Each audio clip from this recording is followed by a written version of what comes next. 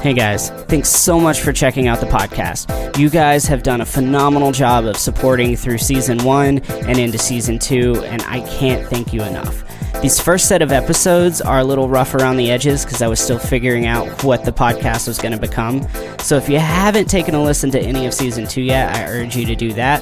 But other than that, just strap in and enjoy the ride. We have had so much fun making this for you guys. Thank you so much.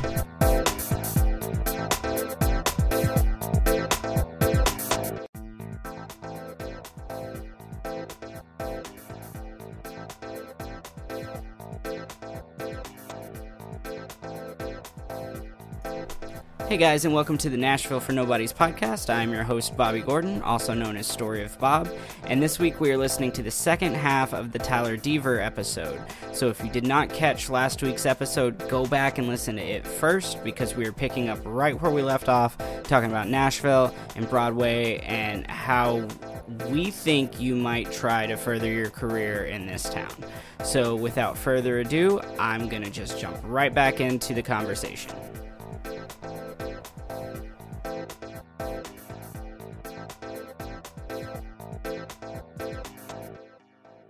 Are there any places or times on Broadway, is there anything on Broadway left that you think could further an artist's career off Broadway, or has Broadway become basically just a country music strip mall? I think when it comes to specifically talking about getting signed or like any kind of a deal, like with a record label or maybe like a pub company or entertainment company, I think for the most part that's pretty much dead on Broadway, because I think the last guy to get signed was Party, I think John Party, and I think that was at Losers, it was actually Midtown or Winners or something like that. He got signed when he got off stage. Now granted, that's different because he played the bars down there, and so did Dierks, Dierks Bentley back in the day. And like those guys, I don't think Dierks got signed on Broadway though, but like other than back in the 90s when people were getting signed, people like Mark Chestnut that actually played on, Broadway, and people like Travis Tritt, like those guys, that's a thing of the past, unfortunately, because I think that Broadway specifically, and we've seen this too, there's like a stigma, there's a good and a bad stigma about it. It's like some people will be like, oh yeah, it's awesome, it's the place you need to be. Right. And then now though, there's a lot of old timers and people that liked Nashville the way it was 10 years ago that said, no, Nashville is not good anymore. You don't want to be on Broadway. People look at you like you're damaged goods a lot of times or something like that. And so I think that where it can help you and where it's helped me is if you want to get into private gigs, corporate gigs, you're not going to meet, the Curb Records head probably ain't going to be down there. The, Warner Brothers record guy, he's not going to be searching for talent on Broadway because they're probably pulling somebody off The Voice, or they're pulling somebody off some stupid TikTok video. And nothing against those people. Good for them. Go for it. That's the way you got to win. But I think for us, it's more like I've got private gigs that I've played random places all across the country. I've met like legit, what you would call like a super fan, or somebody that becomes a legit fan of your music. And it's like I played a private show all the way out in Maryland a few months ago to a great family that like they invited me out there to play at their like beautiful horse ranch. It was like the coolest place ever, and I was so mad because I was going to get to play in their awesome barn, and it rained all day, and there just wasn't enough. No. There wasn't enough seating. They would have to have people outside, so I was like, so we had to play inside. But it was like the coolest thing ever, and I think that I love doing that kind of stuff. And then some of the unfortunately it fell through, but you probably remember there was a fella that came in, and it was when we were playing second fiddle, and this has been a little while ago, and he was from up in Wisconsin, where I'm originally from, and he kind of knew some people that like did one of the bigger like festivals and like fair things in southeastern Wisconsin. I think it was Beaver Dam, if I'm not mistaken. Okay. And that almost ended up being us getting to open up for, like, I think Luke Bryan was there that week, and there's somebody else. Unfortunately, like many things, the committee or whatever it was that made the decision on it didn't think that I had a big enough following to draw anybody. So, in which they're probably not wrong, but I wish they would have let us play because I think they would have liked us. But that's one of those things where that one didn't hit. But there's been a lot of other like, hey, like, do you come play this kind of thing? Would you come play at our? I got another one in Wisconsin the other day. They gave me their card. They have like a big. It's like a wedding barn venue, but they do like concerts and stuff, and they like sell tickets to people, and they like raise money for local charities and stuff like that. It's like you run into stuff like that and go play places. That's how I think you build a quality fan base. Hopefully, I think that's how it works. And so that's, in my opinion, that's the biggest value that Broadway provides to me, besides the obvious of just money. Now, as a musician, like, there's tons of benefits to playing on Broadway. Mm-hmm. Like, there's the money, there's the meeting people, there's the getting to play with dozens and dozens and dozens of other talented musicians. So, like, if you're a lead guitarist or you're a drummer or bassist, fiddle, whatever, like, there's almost no downside to playing Broadway. Yeah, very true. As long as, like, you're good with that environment. It is a sticky environment, and there's a lot of schools of thought that people hold very close to them, and if you don't fit that, then they don't like you. They don't like you, and they'll make it clear, and they will talk about you behind your back, as we found out. Absolutely. We've all had people talk about us behind our back. Unfortunately, it's hard to be. No matter what job you're in, it's hard to be a nice guy all the time. It's frustrating because people talk crap about you. It's just the way it goes, and you have to run with it. But you're right, though. For musicians especially, if you want to land an artist gig, I mean, Broadway can lead to that. I mean, you look at – you have to be careful, though, because as we both know, and as a singer, I can say this, us singers are just a bunch of drama queen, annoying goofballs. There's some good ones out there that are, like, professional and together and stuff. But, man – you hear so many nightmare stories. You've been involved with people that will stiff you, not pay you money for a show when it's supposed to be guaranteed. You have to trust these people. These people are part of your taxes when they're paying you, for like 1099s and stuff. You have to trust these people, and a lot of times you can't. So you have to be very careful who you play with. And even downtown Broadway, there's some bad ones. There's some bad dudes, and I don't know so much as many girl singers that I know of, but like there's a lot of bad dude singers that like. They're not professionals, and they will take advantage of you. So you have to be careful like anything else and choose wisely who you play with. Absolutely. But like you said, as a musician, you play with – I mean, shoot, I can't remember who it was that one time they played with a band, and, it was somebody that played for somebody in that band. Like, hey, like we need a bass player this week for this run with whoever. And that person was good enough. They're like, I'll talk to the boss, but like you should come play. And that guy ended up getting an artist gig. And it's like you get that – so, like, obviously that's not my path, but that's a path that you or a fiddle player, bass player, guitar player, that's where they could go, potentially. So I mean, I guess in that aspect, like, Broadway, it's a good practice venue, and it's a good place to learn and hone your craft as an artist. Absolutely. But it is definitely a viable career push if you're a side guy. Absolutely. So that's my situation on Broadway. And like you said, like I've known several guys that have gotten artists. Like we've got a mutual friend, Josh. He's gotten artist gigs from playing Broadway. Yeah. We've worked with steel guitarists that played for Midland because of contacts he made on Broadway. Absolutely. Like that's happening all the time. And I mean, we've had the artists guys come fill in for us. I mean, we've Carrie Underwood's fiddle player went to Wisconsin for us. So like we get to play with and meet all of the guys that are doing the job that as a side guy or as a musician I want to do. Exactly. And then so I guess like your thing in that is like you get to meet and play with and become friends with guys that play for artists. Are they able to kind of like give you advice on where to go, or because they're side guys and not artists, is it kind of too much of a different world to where like they can kind of coach you in like well, this is a good thing to do, but like I really don't know? Right.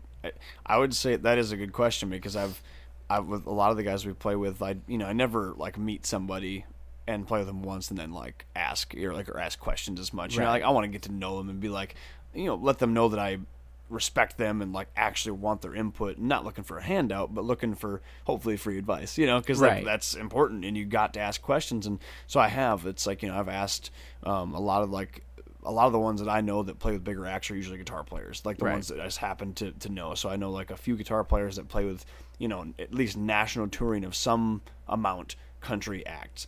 And a lot of, it's funny, the one I asked about, I was He plays for Mo Pitney, who is more of a classic country singer, who obviously you met, and very cool guy and everything. And I asked him, like, what he thought on, like, hiring, like, management or, like, a publicist. And, because a lot of people will push you to, like, you got to have a manager. You got to have, this, that, and the other thing. And the hard part is, though, it's like, when you're not making enough money, how do you justify paying a manager? And then what are the, do you have, because it's like it's like anything else. You have to, like, hire somebody, but then you have to have money to, like, do what they want you to do too. So it's like a bad in between. Everything I've read or heard about management teams and booking teams and all of that, they say, all right, you don't need them until you absolutely need them. Yes. But then everything I try to do, I need them. You need them. So, like, I don't need a booking agent because I have time to book, but none of the places will talk to me because I'm not a booking agent. Boom. And then, like, management, like, I know all the stuff that I would want my management team to do in the bands that I play with. And so, technically, we don't need a manager because that's their job, is to tell you what to do. Yeah. And I know what I want to do, but I can't do it without a manager. Yes.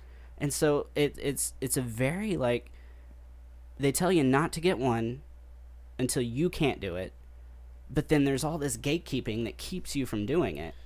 So it's like, you don't need one, but you have to have one. But you can't afford one because you don't need one, but you have to have one. It's such a pain, dude. And like you said, whether it's a manager or you look at some of these companies, and for example, like there's two in Nashville that I, like, know of and I've talked to and met with, and they're, like, cool companies.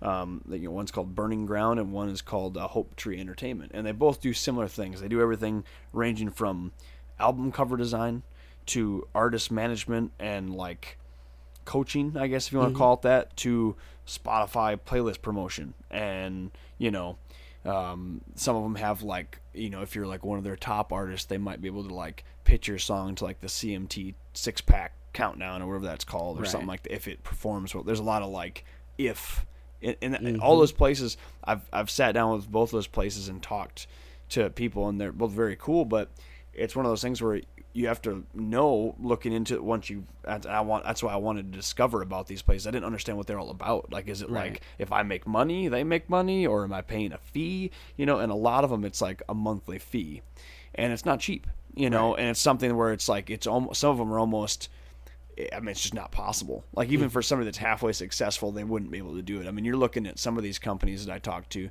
and not just those ones specifically, like, their, like, lowest amount that you could pay them, like, per month would be over $1,000. Right. And it's like, that's not even close to an option for me. Like, it's like, I think, for me, it's like, shoot, half that would be tough. Right. Half that would be tough. It's like, and then the hard part is too, it's like, they're going to promote you based on how much you're paying them. That's just the way it goes, right? The bigger artists that they have on their roster are paying them the most. Well, who gets the most promotion? The guys that are paying them the most. It's duh, right?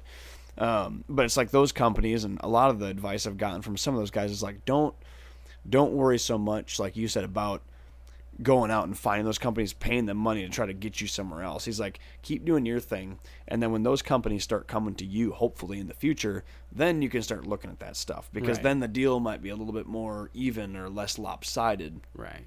And I think that's somewhat good advice. But I will say, unfortunately, a lot of the side guy advice I've got is not always, it doesn't always line up to what I'm trying to do, because like you said, they have a different set of goals, right? Like, their goals it's a completely different career path. Yes, exactly. And that's what's frustrating, because for you, it's like you said, it's hard to find the advice out there on musicians stuff. But then from my perspective, the one person I need to talk to is the one person I can't talk to, and that's the front man, the big guy, right? The guy that's famous that I can't talk to, Right. And that's what's tough, because you don't want to push buttons if you do know those people, but you also want to, like, you don't want them to feel like you're looking for a handout, because I'm sure they get that all the time. People are like, it's almost make me like famous. with the major artists, it's like lightning doesn't strike the same place twice. Nope. So they already took their path, and that path is off the market now. Yes. So you have to come up with something different. Your own way. And like, everybody can tell you what he did or what she did or how she made it or he made it or whatever, but that doesn't work again. Nope. Because that already happened. It happened once, and like you said, it's unique. And going back to like the career path thing, like, because side guys, it's a totally different thing, and the information is completely different. like, I'm not 1,000% sure that I even know that side guys understand their career enough to give advice to other side guys. Right. Because when I've asked people, like, the main thing that they tell you is to just grind. Like, get better, practice, learn everything you can, be as good as you can, and then get better. And I'm like, that's cool, but that guy is playing with the National Touring Act, and he's garbage. Yeah. So get better isn't the only answer, but it's the only one you're giving me. Yes. So, like, do I keep doing the Broadway thing and meet the other side guys and hope that one day they're like, oh, hey, I know this drummer, and then I'm playing with John Party? Yes. Or do I try to do the original band thing where I get with an artist and I'm their guy and hope that that artist knows his career path to make the band something? And then do I trust that guy not to hire a whole new band when he can pick whoever he wants to be his star lineup? So, like, I'm constantly like, what do I do? And I think I have personally settled on I'll do everything that I do to make my name. So, like, I'll play with, whoever on Broadway. And if an artist wants me as their guy and we click, I'll be their guy. And I'll do a podcast, and I'll do content videos on TikTok, and I'm working on a website. So I'm just going to be the guy. Like, I'm going to present myself as like, hey, I am an expert in my field, and I do what I do. And if we click and you want to hire me, I'll be your guy. Yeah. So I think that's my plan right now, is to just kind of take the artist approach and be like, well, I'm not going to be the singer that puts out the hit record, but I can be the guy that the singer has heard of. And, like, he knows that I do this and do this and do this and have been hopefully successful at it. And so he would have confidence in thinking that I am an expert in my field. Yes. So I think that's my plan. And I think that's more of an artist approach. But practice and get better isn't great advice. No. Like, I mean, obviously practice and get better. If you're not practicing and you're not getting better, you don't have a career. That's true. Yeah. So it's like if you're trying to decide to move to Nashville. Well, if you want to be successful in Nashville, we're not going to tell you have to be good at your instrument. Like, that's a given. Right. Like, if you're not good at your instrument, we shouldn't be talking. Yes. So I'm assuming if you want to move to Nashville, then at least you think you're pretty good at your instrument. Absolutely. So we're not going to talk about that. I'm not going to say, learn how to play guitar. Right. Like, we covered that. That's done and over with. It's a prerequisite right there. So yeah, like, I'm approaching my career like that, as more of like an artist mentality. Now, I want to flip that.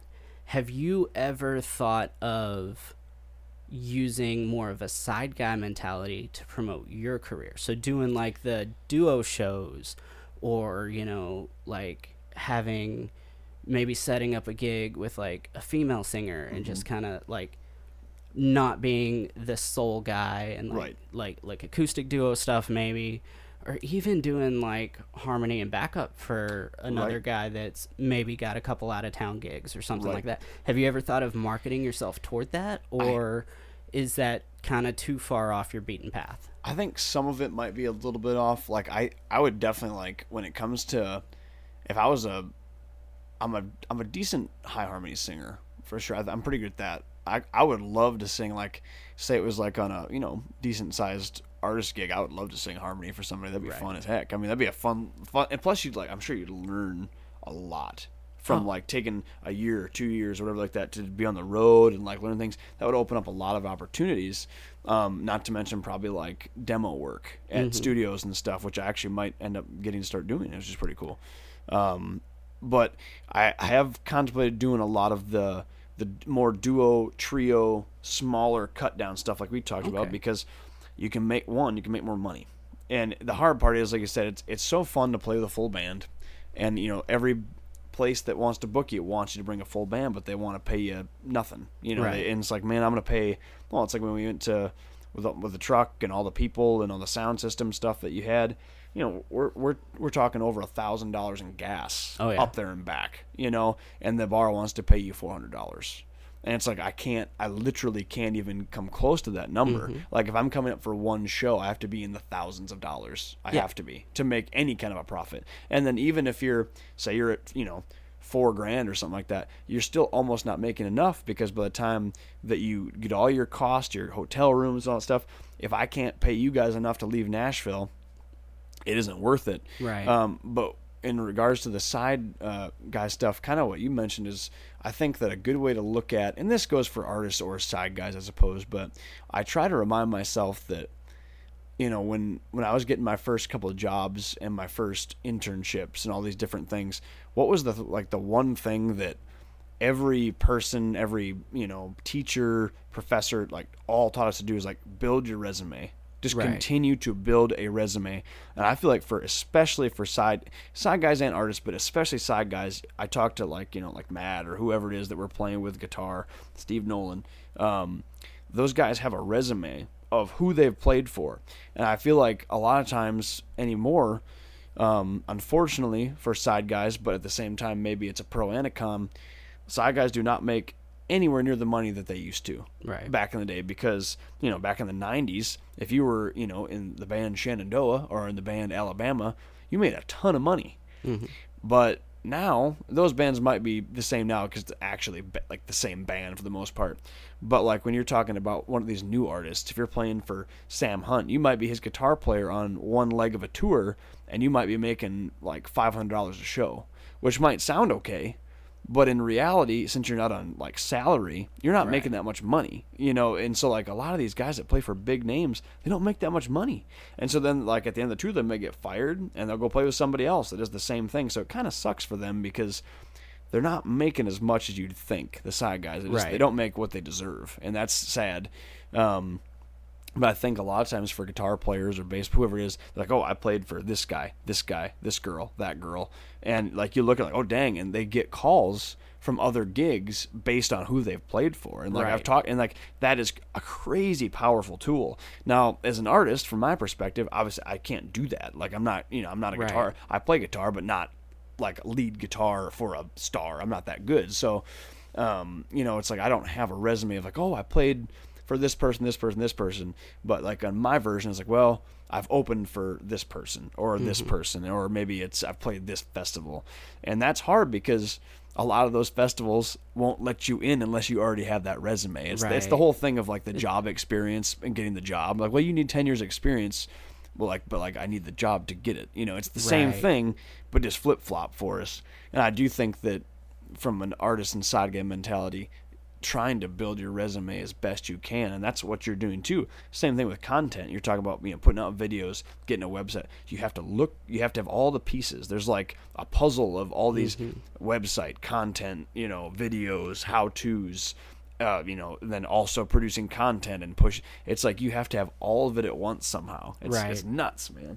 So as a guy that is trying to further his artist career, and you're looking at specifically like the resume stuff, when you hire a guy, what are like the top 3 things you're looking at? So guy contacts you, you put out a post saying you need a guitarist.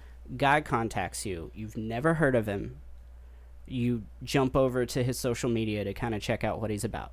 Okay, aside from like looking for a video of him playing, because that's an obvious, what are like maybe one of the top 2 or 3 things that you look for just right off the bat? I guess especially, and this might be different if it was for maybe like an original gig, like an original music gig, versus obviously most of the time down here I've looked for, you know, like a 90s country guitar player, and of course you've been with me on a few dandies of nights where I've had to get a guitar player for a late cancellation, or, you know how hard it was to get players there for a while when everybody had moved out of town and stuff. But what I'm looking for typically is like, what actual music do they typically play? Because I feel like we've both had nightmares, and there's a lot of nightmare stories of like where they're like, oh, I'm like, I truly, like I say, I play a lot of 90s country. When I say that, I mean I play a lot Like, Yeah. it's probably 70% of my set, at least, Yep. of 90s country music. So, and I And say would be that. more, except you get requests. Yes, exactly. And it's like, then, yeah. And so it's like, you know, when I contact them or want to play with them, they're like, oh, yeah, like, you know, you can kind of tell right off the bat, like, who their friend. It's funny, but like if I know mutual friends, right? Like if they have, you know, if they're friends with Colton or like, you know, Scott, Matt, all these people, I'm like, oh yeah, they probably play the same kind of music because they're friends with all these people that play that kind of music, so they're probably good at it too.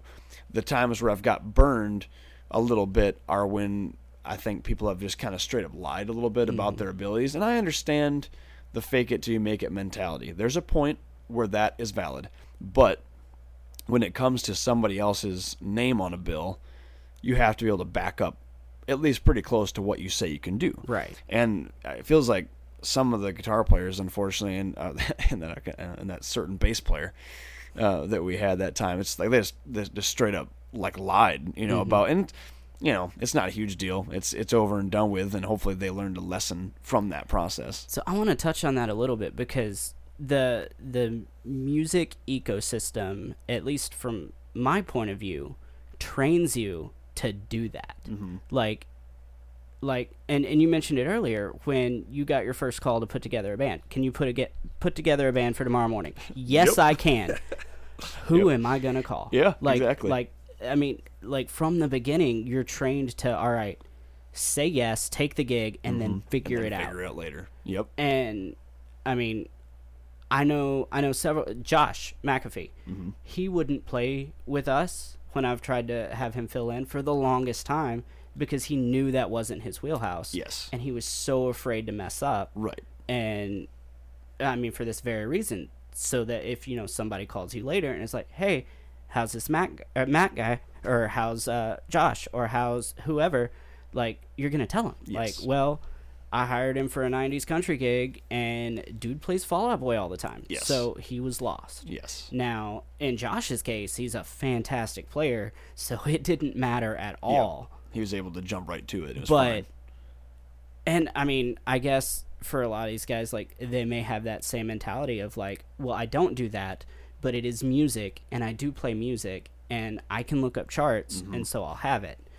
What I think is the hang-up is a lot of, and I think I see it more in 90s country and like older rock stuff rather than new stuff. I feel like most people, if you haven't heard a new country song and you have a chart, you can get through it because it follows a very similar format. Like you kind of know where it's going to go.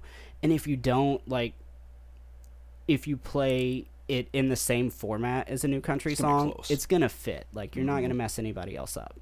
Like, on if there's a new country song, when we hit the bridge, I almost always know it's going to drop to a halftime feel.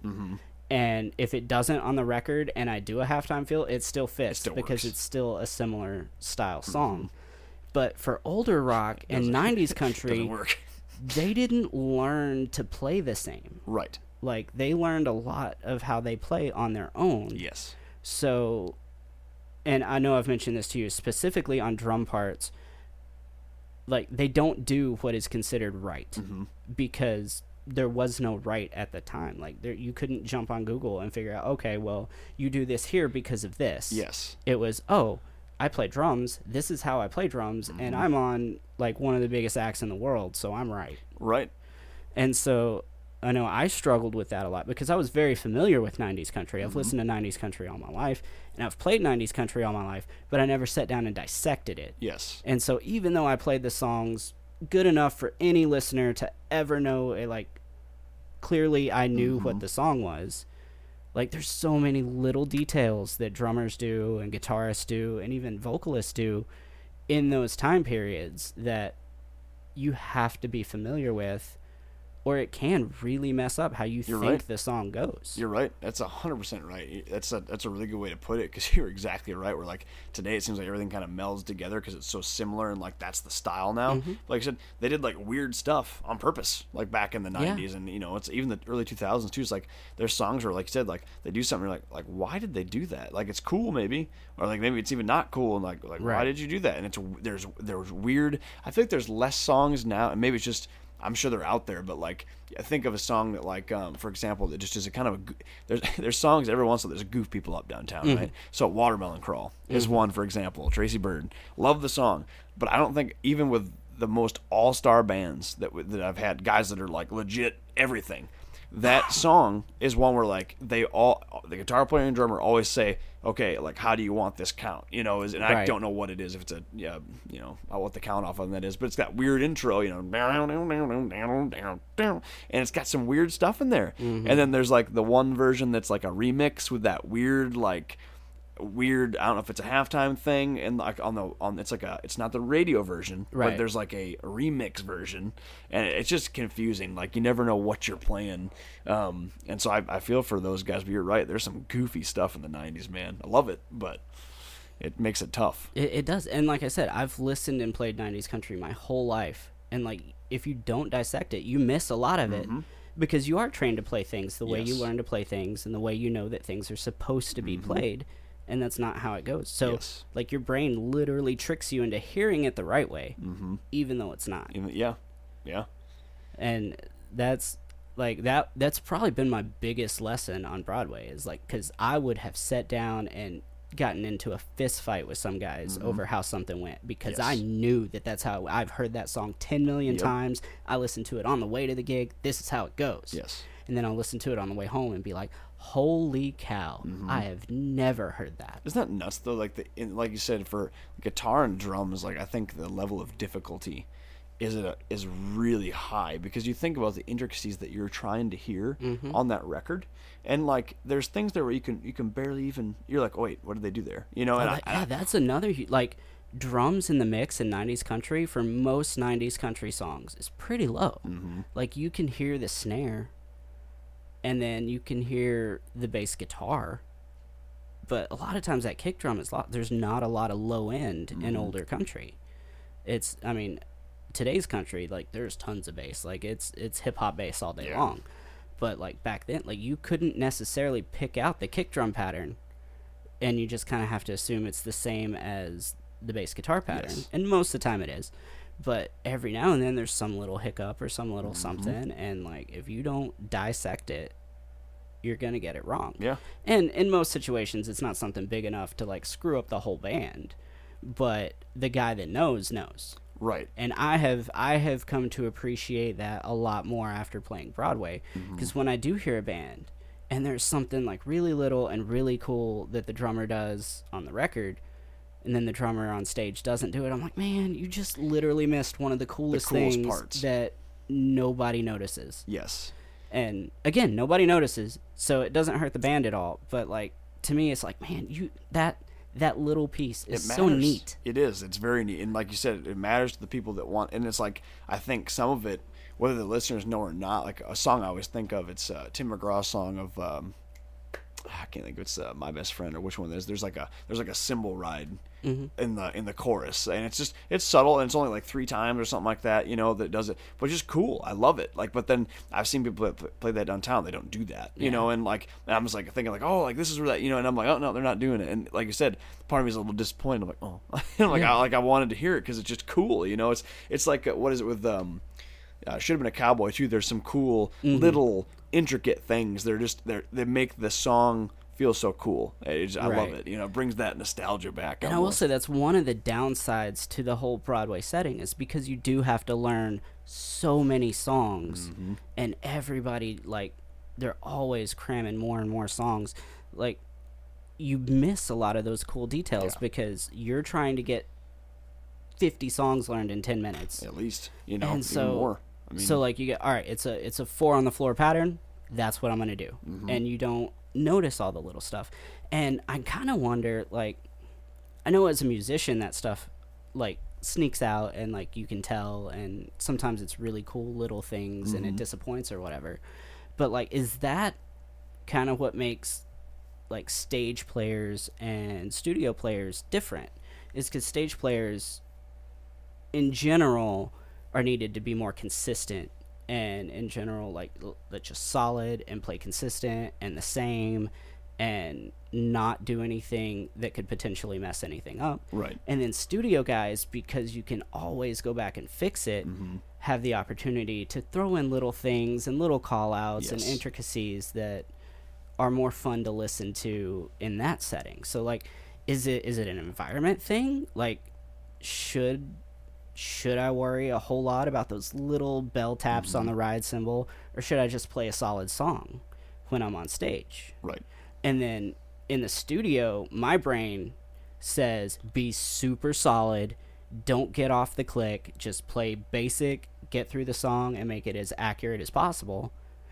Am I approaching that backwards? Right. Because you can redo it. Like, Yes. you can edit it however many times you need to, try it however many times. Like, is that when I need to experiment with weird things and play with it and throw in those little things that most people don't notice anyway? Yes. So there's always a different way of looking at everything.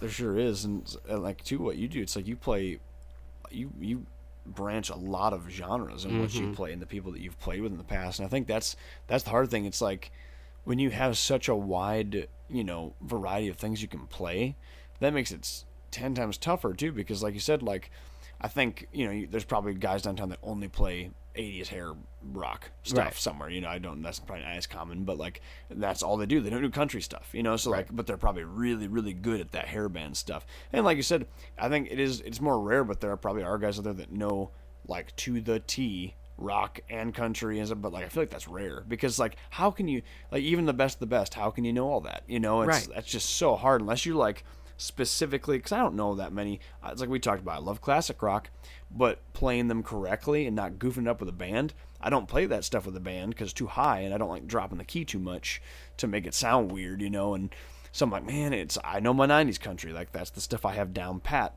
But like, same thing, like if a drummer or a guitar player only does 90s country, they probably kill that, but then they can't do the Bon Jovi, the other stuff like that. They can't do it. And when you're a for hire sound guy that just gets plugged in for fill-in gigs, like, you gotta have a good handle on everything.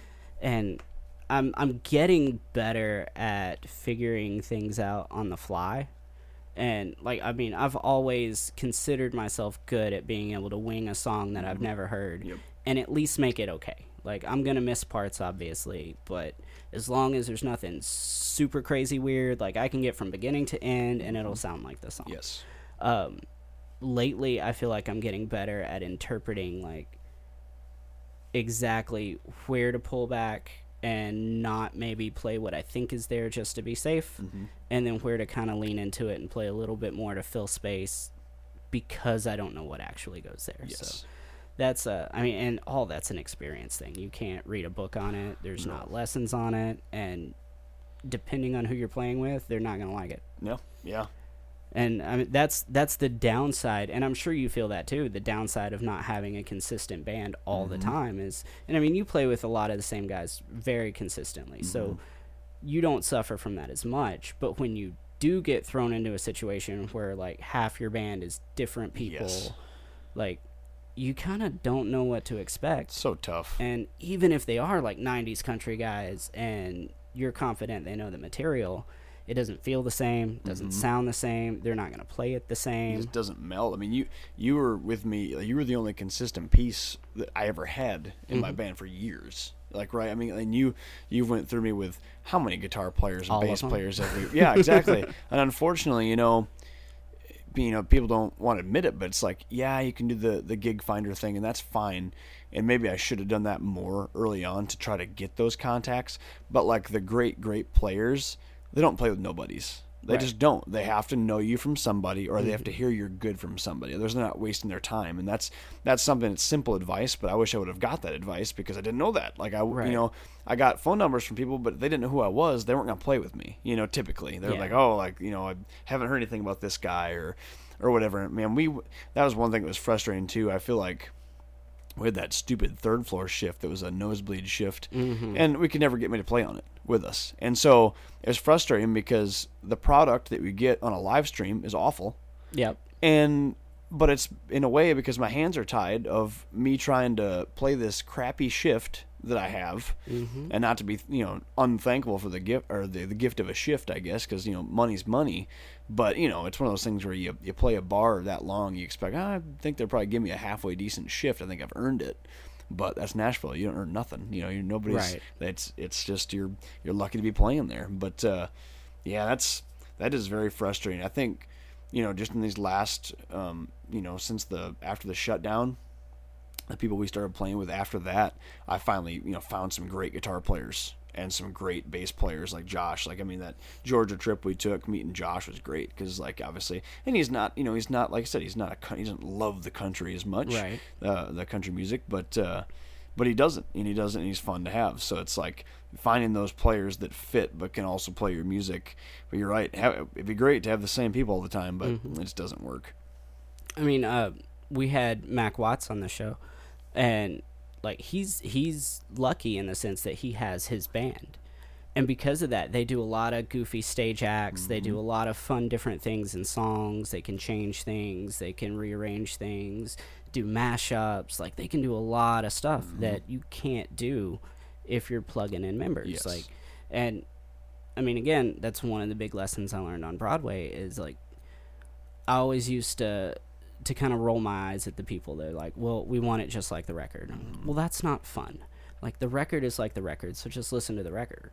And I always viewed it from, like, an artistic point of view, that they just wanted to copy it because that's right. Yes. And that's not the case at all. They want it like that so everybody knows how everybody's going to play it. Like, Right. it has nothing to do with artistic integrity. It has nothing to do with sounding like George Strait. Right. It has to do with knowing that that guy knows what you're going to do so that Yep. you do the same thing because you've never met that guy. Yes. And so that's why there's such an emphasis on it. And then if you go down the street a little bit to where, like, the newer artists are playing and, like, the people that haven't been on Broadway for years, like, it's a totally different mentality. They don't care if it's like the record. It's fine because they don't know it like the record. Right. And they typically don't like plugging in different band members. Yes. They're trying to do more of a cohesive unit. Mm-hmm. And so, like, Broadway is, like, really mixed right now, and you've got the set of guys that are used to the Broadway thing and do that, and then you've got the new guys that don't want to do that and are changing it. Yes. So, looking forward, say 5-10 years, do you think that, I mean, I'm sure the Broadway mentality of being able to plug and play musicians is always going to be there because of the culture and how many players there are and how everybody's, trying to play the bigger gigs. And so, like, that's always going to be a thing. But do you think we'll start seeing more cohesive bands playing Broadway? Or do you think that's kind of just going to be like a minority? It's a good question. I kind of, in a way, I think it would be fun to see that happen more. I think that it could be a cool thing to kind of switch it up a little bit, because when you think about when this next, or this, I guess, kind of the maybe the Matt Dyer kind of level, when those guys are, like, done with Broadway at some point, the groups after them, like, I don't know how many guys are, like, coming in right now trying to play with 90s country acts, or or, like, it's just, they kind of have those guys already. So, like, I feel like that generation's kind of done, so, like, this next one's like, well, maybe they're all playing for the the modern country acts, and that's kind of where they're shooting for. But I do wonder if, I think it's so stinking hard to get the same people back together, even if they're not on tour all the time, that it's almost so impossible to do consistently that I just don't see it happening. I wish it would, because I think that if you had, like, the same bands all the time, it could be fun, because things like Mac was talking about would be more of a regular occurrence. Like, I would love to do stuff like that, but it's tough. It's like, it's tough enough to get people to learn your original songs. It's tough to get people to, like I said, to get everybody to play the same thing. It's almost impossible to do that, let alone put together a cool, like, choreographed something on stage like that. That you have to play a long time to do that, and maybe even rehearse, at some point to get that down. And granted, it's like Broadway is kind of a rehearsal at times, but I'm sure they've just honed it over time. But yeah, I wish it would be like that, but I kind of feel like, as hard as it is, unless for some reason it gets easier to, I wish they almost would do more, I don't know if it'd be good or bad, but the house band idea. Yeah. Right. And then you basically just, because it'd be like, okay, one of the reasons I like that idea sometimes is that if the bar would just pay the band and like everybody individually, it would seem to make more sense to me, but it's probably worse on them, just like confusing wise, more Right. numbers to have and more information and stuff. But you have a house band that, you know, pretty much stays the same, and then you rotate singers in. But then if you're not one of the lucky people that's in the house band, that kind of screws you over. Yeah. So like that's not fair, you know. You go from thousands of players on Broadway to 100. Right, yeah, exactly. But no, I mean, I don't know if that's a modern thing. I know my dad was a professional drummer basically his entire life, and that's one of the ways that he got to play with so many of the famous artists in his day, is that he was in the house band at like one of the big resort hotels in Florida. And so when, you know, George Jones would come in, like, he played with his band. Right. And that led to Dad getting to go on several tours with the artist and do fun stuff like that. So, like, that was definitely a thing at some point. I don't see that anymore.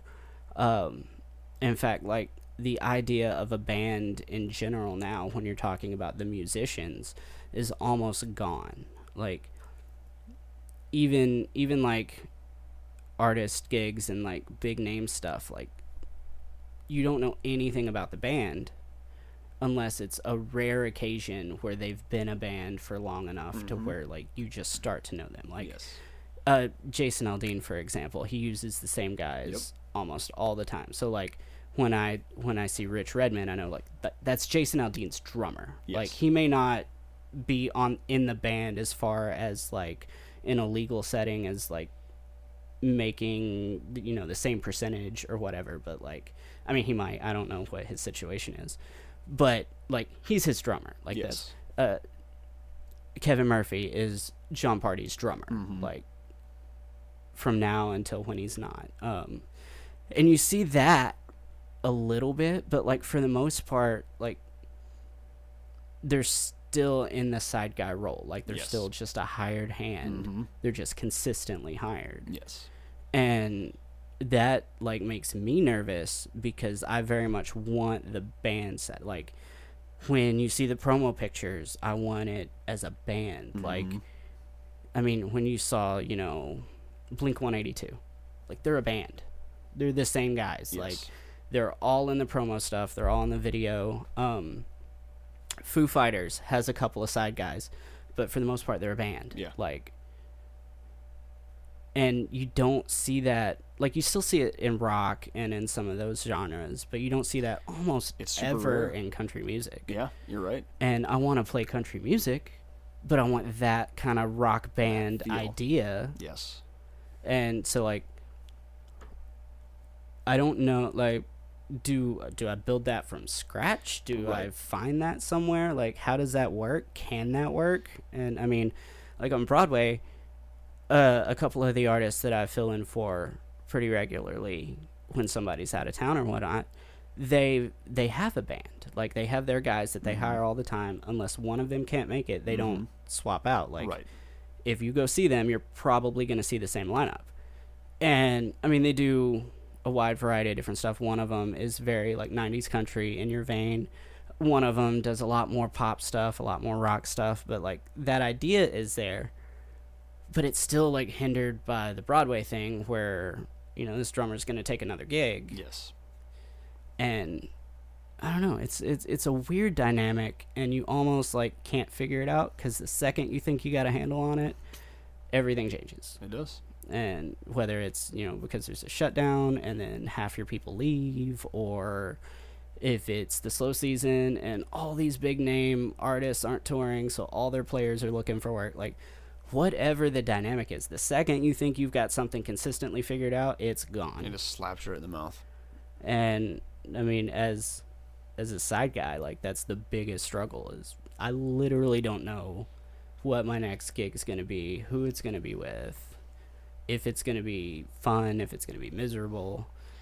Like, oh man, Broadway, huh? It's so frustrating too, because like you said, I think that's what makes me mad too, is like, you know, as the artist, from my perspective, it's like we're lucky because we get all the if you're successful, you get all the credit, right? Like, because that's the only person they care about. Like, but they don't think about like, man, these musicians, and some people do, like they realize how talented the musicians are, and they're like, oh, but like I said, they don't know their names, they don't know, and that's what's crazy. It's like I feel like maybe initially for side guys, maybe it's initially easier sometimes to crack into something that's called success. Maybe it's a little bit easier to play the Opry or something like that versus as an artist.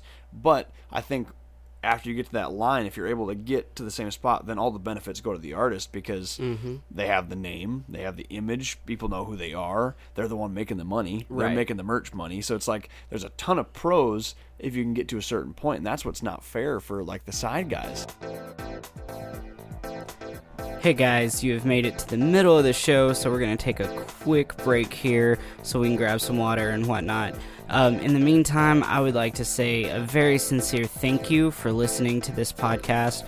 I've been trying to get this thing up and going for a long time. It's been a passion project of mine for a couple of years now, and I haven't been able to pull the trigger on it and get it running. And now that it's up and going, having you guys listen to this has been absolutely amazing. So thank you so very much for listening to this, and I really hope you enjoy the rest of this show.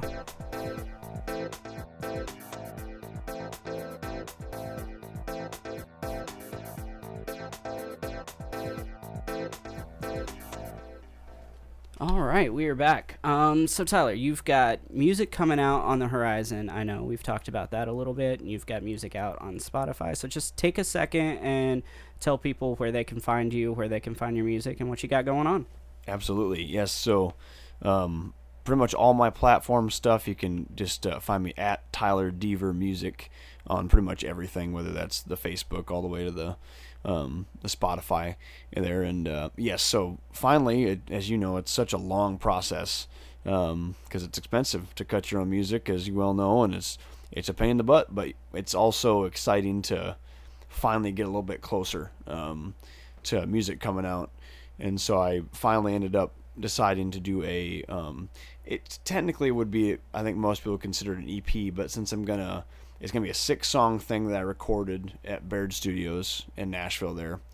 And then I'm combining 3 songs that I've cut before and basically compiling that into an official, actual album that I'll be able to physically have. Are you doing, I know you'll do a digital release, obviously, but are you doing a physical release with it? I'm gonna do that as well, yeah. I decided to, I wanted to have something physical we could sell like on Broadway or, and I've had, even though CDs are obviously kind of a thing of the past other than maybe in the car, it seems like, and most people do digital anyway, it seems like a lot of people, like definitely downtown anyway, they want to support you and buy it. And I think as much private shows as I've been playing and doing, I think having an album would be a good thing, because I think if I play a lot of the times they're like, oh, like, do you have any, like, I have the merch already, and they would get some of that sometimes, but they'd probably want to buy a CD as well, I think.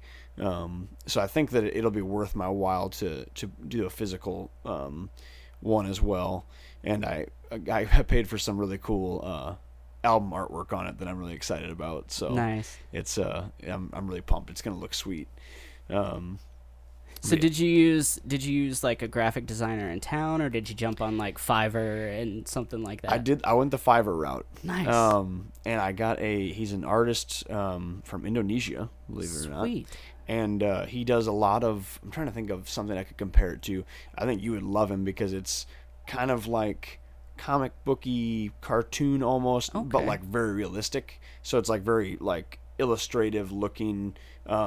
And I love animals and different things, so I kind of gave him a few ideas of what specifically, like an animal, how I wanted it on the cover, the album title, and then basically I asked him if he could put in a few like things from back home and like the like hills, and like I gave him a couple pictures of like the barn from our family farm back there and stuff, and he kind of threw all that into a really cool like drawing, and it was nice. Legit. So I'll have to show you before I take So off later. what was, and I know we're supposed to be doing the promo on you Yeah. thing, but what was the experience with using Fiverr? I've never used it, and there's been a couple instances I've thought about it, but I've never pulled the trigger. I've been kind of hesitated in the past because there's like a couple different companies like that, right? And like there's like the 99 Designs and Fiverr, Right. and 99 Designs is a little bit more expensive, I think, and it's like a bidding system.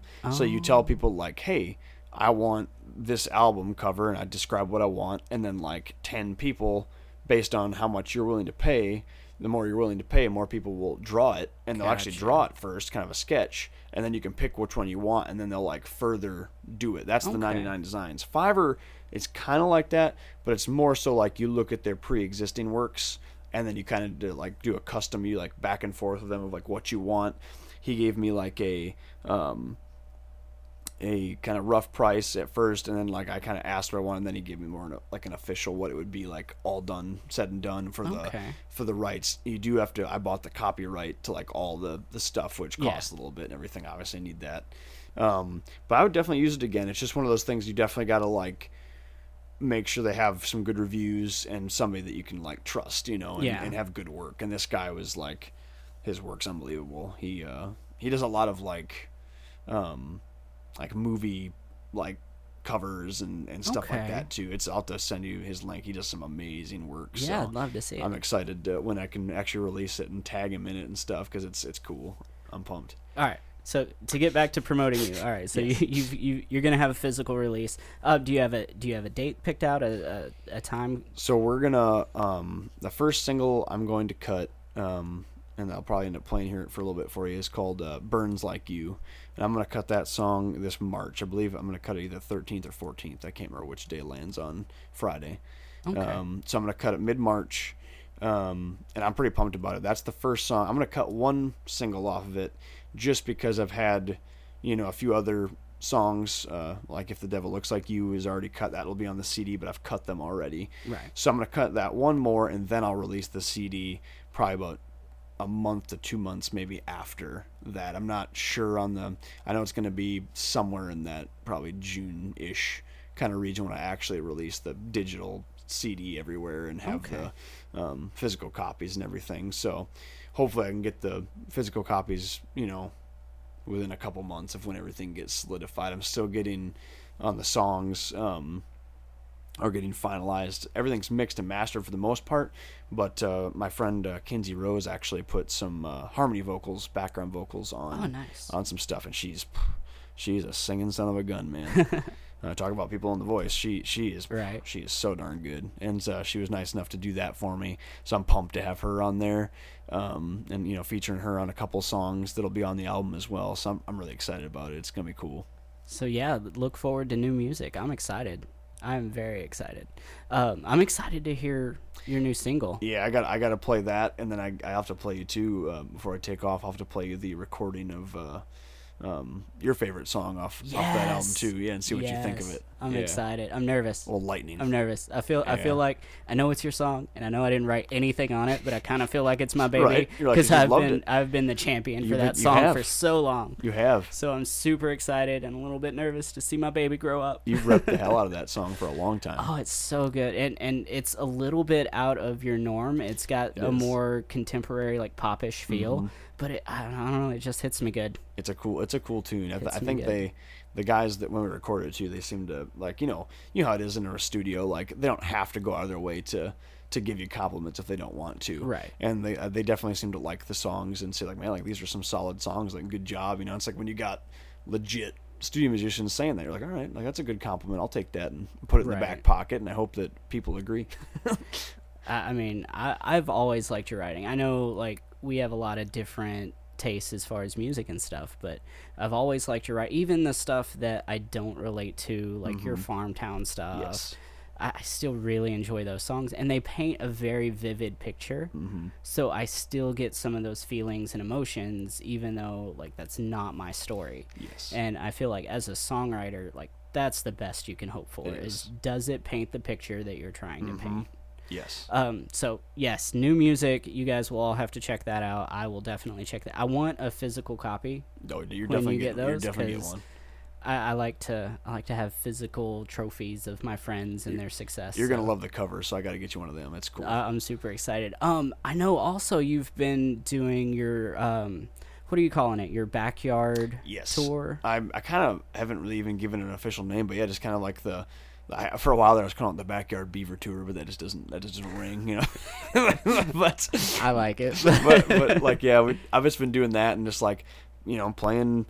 Shoot, I've played people's living rooms. I've played the other day. We did the one in Kentucky for a little private family like kind of get together, and they owned like a mini castle. It was crazy looking place, really cool, nice. Fancy, you know, and everything. But yeah, we'll play backyard parties, and it's just fun because I feel like whether it's a little birthday celebration I've done some for, or like a, you know, just a gathering, just to hang out with the families in town kind of thing. And I just bring my solo sound system with me that I have, and bring all the stuff, my mic stand, and come in. I just hang out for a couple hours and crank whatever music they want to hear, and just play acoustic and tell stories if they want me to. And sometimes you're background music, and sometimes that's what they want, and sometimes you're the show, and that's fun for me too. So it's a good time. It's going decently well. So a pretty wide variety of situations and clients, and that's pretty cool. If somebody needs to contact you or would like one of your backyard parties or want you to play for them, what's the best way to get a hold of you? Yes, absolutely. You can all my links run through my website or through Linktree. So if you're familiar with either one, my website is just tylerdeavermusic.com, and that has links to everything. It has a contact page of how you can book me for a show, or I can send you a free quote or whatever. If you're more familiar with Linktree and you're on like Instagram or Facebook, if you go into my bio on either of those platforms, just Tyler Deaver Music, both platforms, in my bio I have a link to my Linktree, and there's literally a button that says book Tyler for a private show, and they can click on that bad boy, and it takes you to a Google document, or Google form rather, that literally has all of my available dates, and you can click on it, and there's nothing, you know, permanent once you click on it, but you can click on that, and then if that date works out for you, we can figure out details, and pretty much anywhere in the country, if I can make it work, I'll go drive around and come play. Nice. Now, are all of these solo acoustic things, or are you willing to do full band shows in your kind of private party setting? Like, are there any restrictions, or? I think most of them I'm trying to stick to the solo acoustic stuff. If it's somewhat close to Nashville, I'm more open to doing the band stuff, just because it's not as far to go. You know, if it's within a couple hours, it's more realistic. I have done some more duo stuff with fiddle players and different things as well. But for this one, it just works out better, I think, for me for doing solo stuff, because then it's like I don't have to worry about taking anybody else with. I can take everything in the car. I don't have to rent nothing. That's the perfect thing. But if they are looking for a band show, feel free to contact me, and you know, we can see if we can work something out or not. You know. Awesome, that sounds good. We're gonna take a quick break and set up, and then I'm gonna let you play a couple of your tunes, and then we'll just kind of go from there. I like it. That sounds good, man. Alrighty.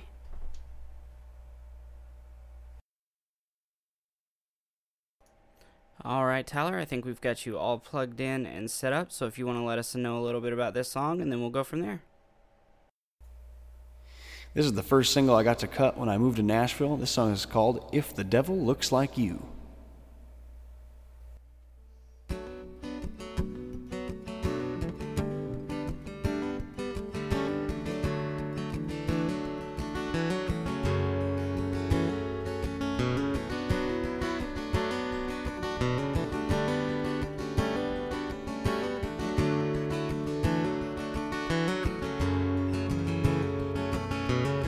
My mama taught me the devil comes in many forms. Not always the pitchfork, not always the horns. No good from bad, well the devil will always win. He'll knock you down and tempt you with his hand. And here you come walking, those high heels bumping. That look could cut through fire. Temptation's got me right where it wants me. I don't think the devil can lose if the devil looks like you.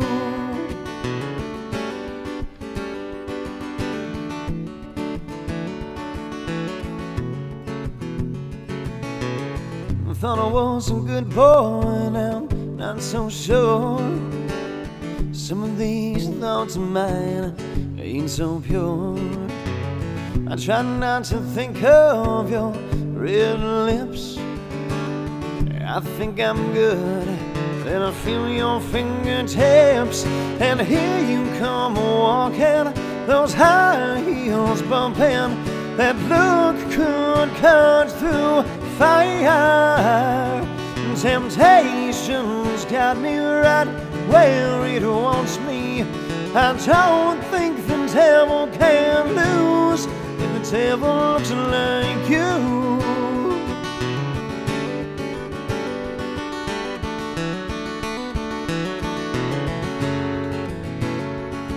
Now here you come walking, those high heels bumping. Look could cut through fire. Temptation's got me right where it wants me. I don't think the devil can lose. The devil looks like you.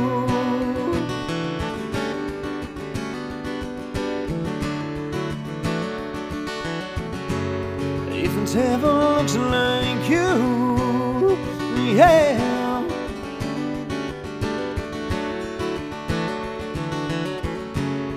If the devil looks like you.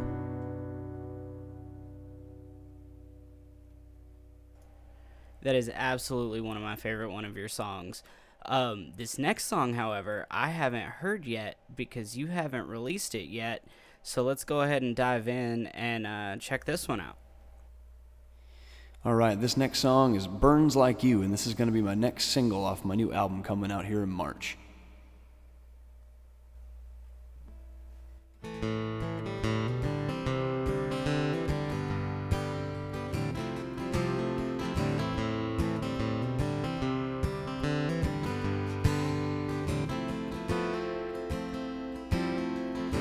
I'm up on the tractor, I see you over there, doing my best and not to blankly stare. I want your attention, I'll do what I can. Just so you know, I'm a damn good man. No.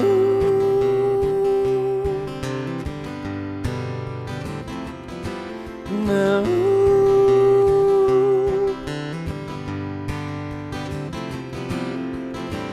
Please take my hand and let's dance the night away.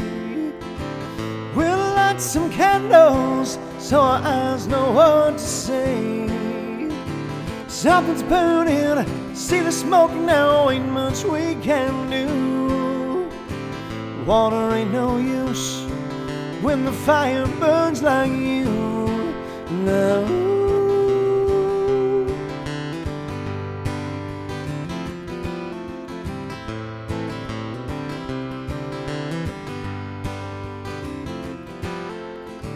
I had my eye on you since we were 17. I asked for your hand and your paw just said we'll see. I'm gonna show him I can love you and this piece of ground. But until then, I'll meet you at sundown. Please take my hand and let's dance the night away. We'll light some candles so our eyes know what to say. Something's burning, see the smoke now, ain't much we can do. Water ain't no use when the fire burns like you. No.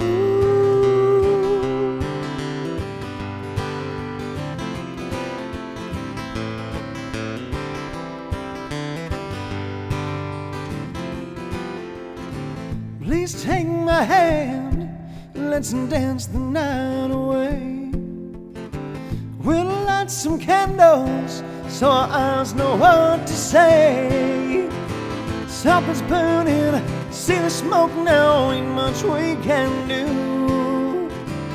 Water ain't no use when the fire burns like you. No.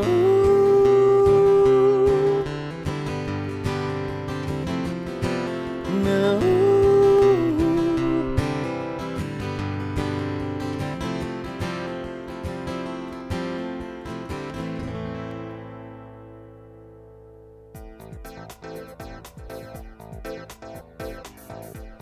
Hey guys, I would like to say a quick, super big thank you to Tyler Deaver for doing the show and for playing his brand new song that's not released yet on our show. That's super awesome. I can't thank him enough for doing that.